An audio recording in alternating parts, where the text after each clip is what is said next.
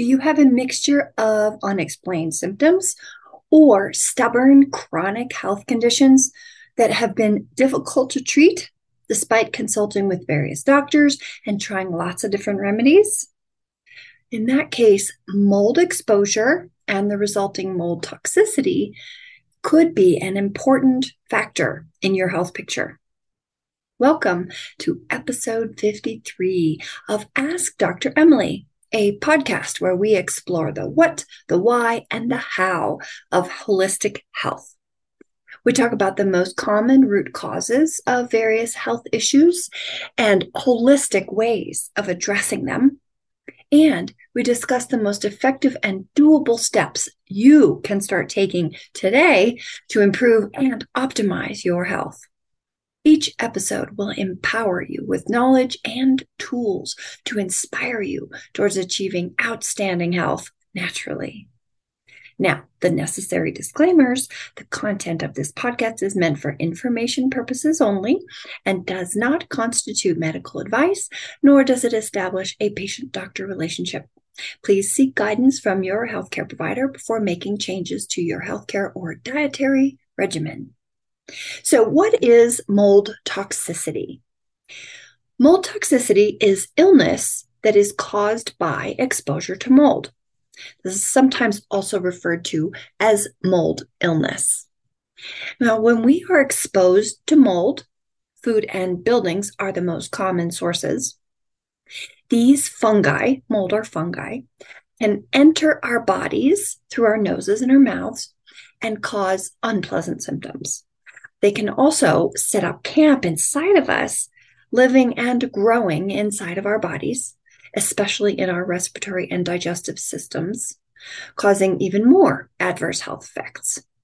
Now, one of the reasons that some molds are so harmful to us humans is that they give off something called mycotoxins, mold toxins. These are toxic substances produced by mold as a natural part of their life cycle. Not all types of mold produce mycotoxins, but many do, including the most common household molds, Aspergillus, Penicillium, and Stachybotrys chartarum, otherwise known as black mold.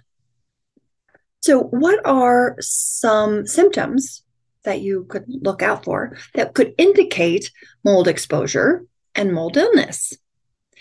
There's a bunch of them. So respiratory symptoms are the most common symptoms from mold illness, and they include hay fever, runny nose, sneezing, shortness of breath, swollen nasal passages, asthma, wheezing, and chronic or recurring upper respiratory tract problems.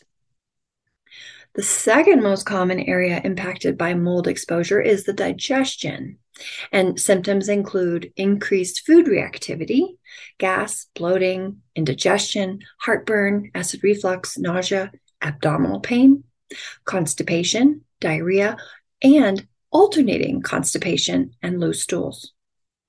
Then there's neurological symptoms. This is another very common set of problems that can stem from mold exposure, such as impaired memory, brain fog, difficulty concentrating, headaches, tinnitus, vision changes, nerve pain and neuropathy, and that's numbness, tingling, and sharp pain. Then there's immune symptoms. Increased vulnerability to colds and flus and infections, and also autoimmune disorders are other possible consequences of mold exposure.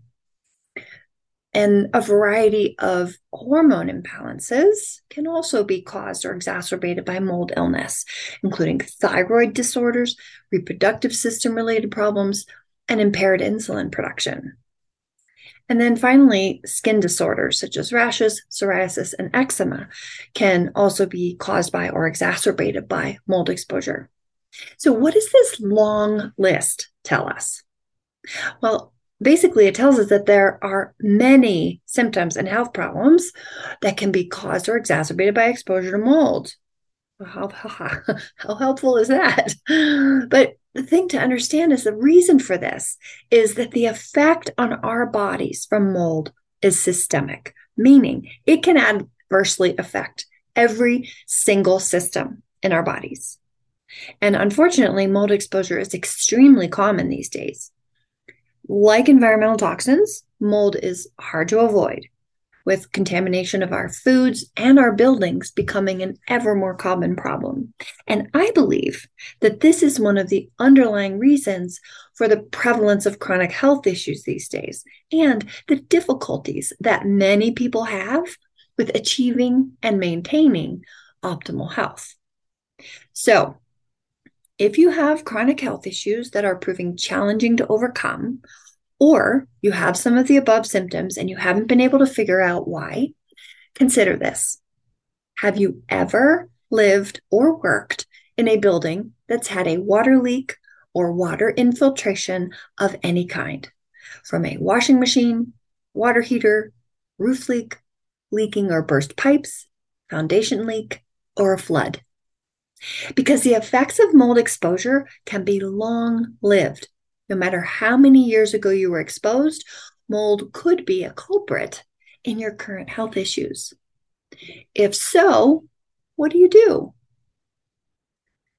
If you have already improved your diet, so it's anti-inflammatory and nutrient dense, you've improved your lifestyle, so you're getting plenty of good quality sleep, relaxation, and movement, and you've worked on healing your gut, for example, with digestive enzymes and probiotics, but you are still not feeling well, and you are experiencing symptoms or health effects consistent with mold toxicity, like I just discussed before, and you have likely had an exposure to mold at any point in your life because the effects can persist for years and even decades, and you have access to experienced, trusted medical advice to guide you, because this is not a do-it-yourself proposition, then testing your body for mold toxicity is likely worth your time, effort, and resources, and is your first order of business.